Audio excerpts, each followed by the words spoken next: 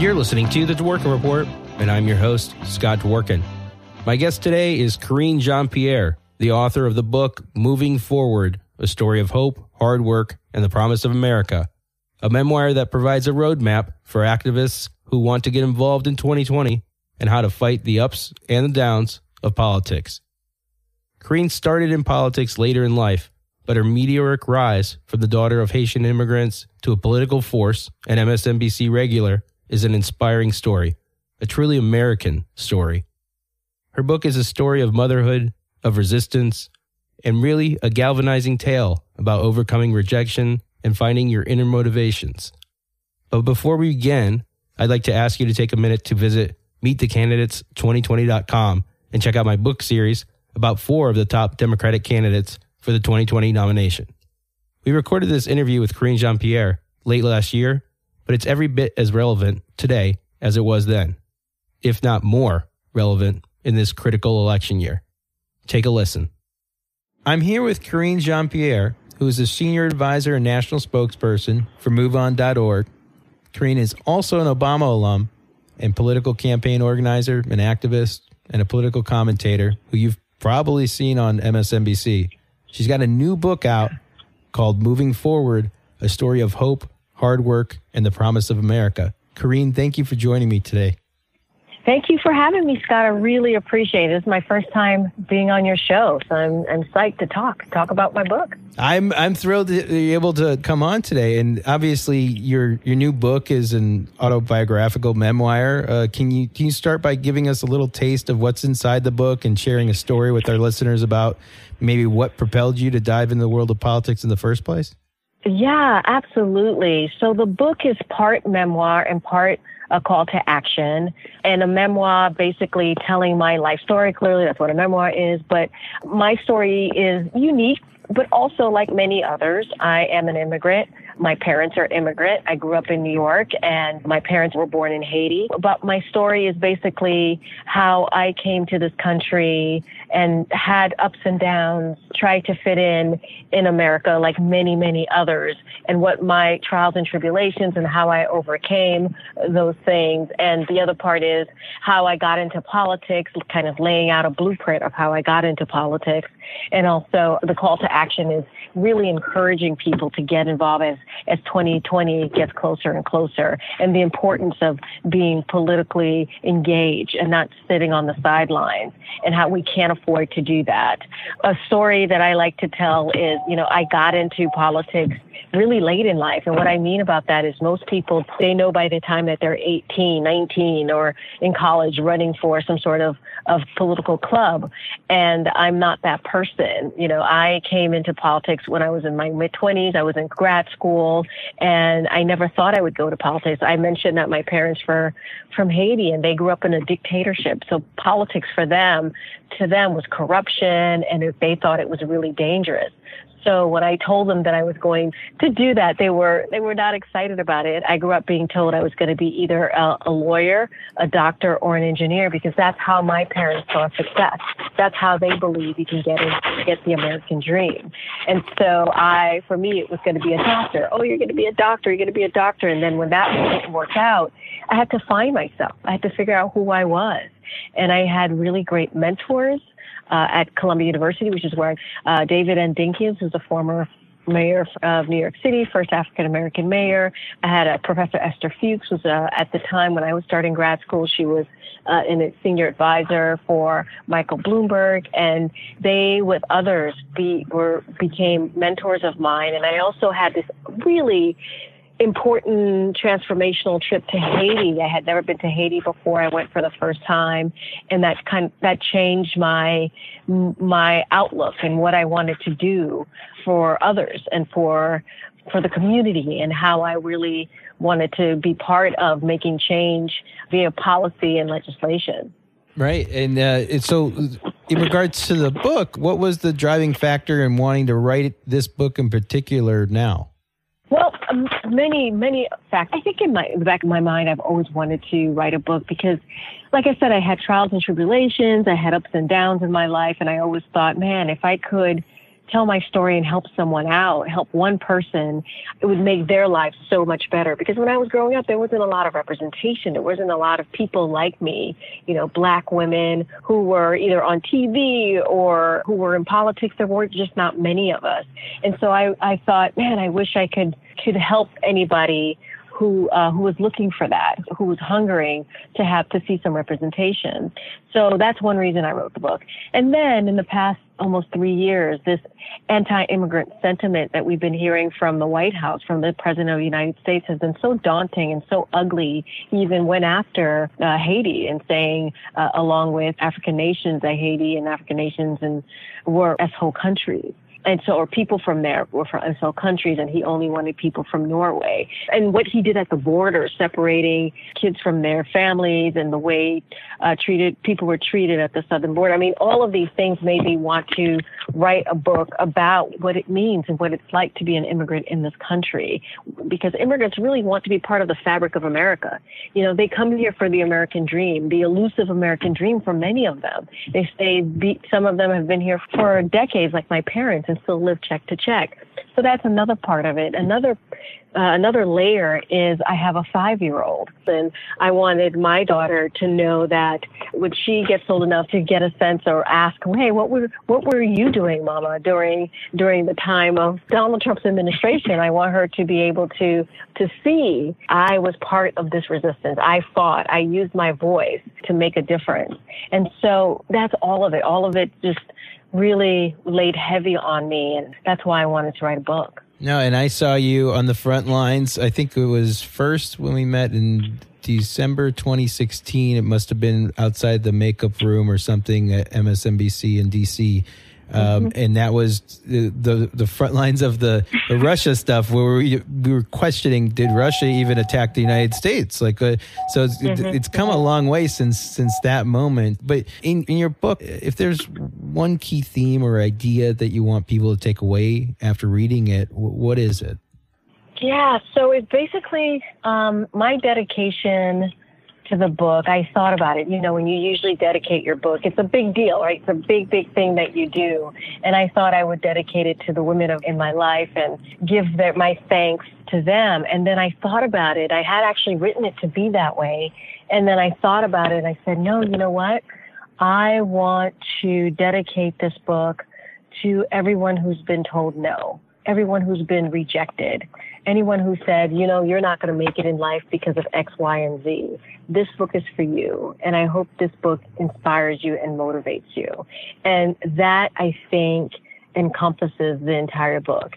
It tells my story, yes. It tells the ups and downs, yes. It talks about how I got to the Obama White House. It talks about the immigrant story. But it also talks about, and also, like I said, encouraging people to get involved and how the moment is now when we're looking at 2020. But it also talks about how when you're knocked down, you can get back up. There is a way to get out of where you are in life. If you feel really, really in a dark place, or you feel like things are not going your way, you can get to the other side of that. And so that's it. That's what I want my book to do. If it changes one person's life or touches one person's life, I think the book would have been a success to me. Find out more about Meet the Candidates 2020, my new book series of voter guides, authored by Dworkin Report producer Grant Stern. It's the only place you can read my opinion and a factual portrait of each major Democratic candidate in one place. Buy the book now at the link inside this episode's notes at grantstern.com or your local Barnes & Noble. Thanks again for your support. Let's get back to the show. I was so proud to know you when this happened. In early June, you made national headlines. A male protester jumped on stage at the Big Ideas conference by Move On, and the man attempted to confront Senator Harris, who is a major candidate for the Democratic presidential nomination. You stopped him, stood in between. What was going through your mind when he rushed the stage? There wasn't any fear for my life when I stepped in. It was basically fear of him hurting her, because I thought to myself, here is a Black woman who's sitting to my left. We're on stage. There's 3 women of color on stage. We're having a conversation. We are living in a country that's incredibly divided, and the rhetoric is incredibly ugly. And I thought, wow, this man that's jumped onto the stage could hurt her. And I just went into protective mode. I can't really explain it. I saw it, I thought it was bad, I stepped in, and I protected her. And it wasn't until afterwards that people were like, wow, that was crazy and dangerous. What were you thinking? That I actually processed it and thought about it a little bit more. And it was just my instinct. And I have to tell you, Scott, I've talked about this before in other interviews. The thing that really got me is what that moment meant for women of color, Black women, and just women, that this man, in all of his privilege, stepped on stage while women were speaking. It triggered many women because they feel that they feel that almost every day in their life. And the responses that I got from women after that was pretty amazing. Just started a whole different conversation. Yeah, it was a natural campaigner that I saw come out because I used to be a body man for. People said that. Yeah, people say, "Oh, that you're a political aide, clearly a political staffer." Right, yeah. right. Like standing in between anybody. I'm sure you've experienced the Obama part of things where people are handing business cards everywhere and you're trying to collect everything. I mean, and different elected officials that I've traveled with and had to body over time and fundraise for. It's something that's innate. I think it really just describes your character in a nutshell. And when the push comes to shove, you show up, and it just was natural. Yes, it was dangerous, but that's not you thinking about yourself. And I think that's just defines you. I remember shortly after a text or something, and you'd mentioned that there wasn't any fear. And I think that's one of the things is we don't think about some of the things that we're doing while we're doing them. And then we look back and we're like, wow, that was a little bit crazy. I guess that was, the heat of the moment or whatnot. But I was really proud to know you at that moment, and I think that. Oh, thank you. Appreciate that, Scott. As a white male of privilege, who's grown up that way in places like that, it was disgusting to see someone try and take the stage like that. But it was an amazing moment in time, and I'll never forget that. Here's a 2-part question for you. What are your thoughts about the House's impeachment inquiry into Trump? And in part 2, do you think Dems will ever peel away Republicans like the Lindsey Grahams of the world who refuse to even read the evidentiary transcripts when they're unfavorable to their guy in the Oval Office? Yeah, I think Lindsey Graham might be far gone. I don't know if he'll come back from whatever dark, deep sunken place that he's in right now. I'll say this. Look, I think the Democrats are doing a fantastic job on the impeachment inquiry. And what I mean by that is they turned it into a fair process. They've been completely transparent. They have not made it political, even though impeachment is a form of a political act.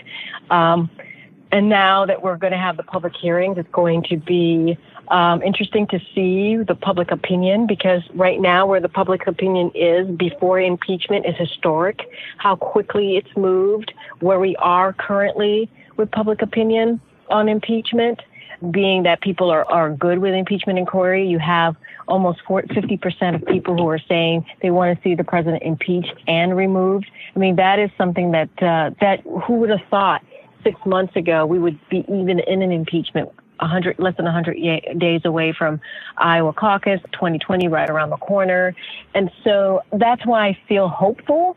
I don't think we probably will not impeach and remove the president, but I do think there may be some bipartisanship down the line.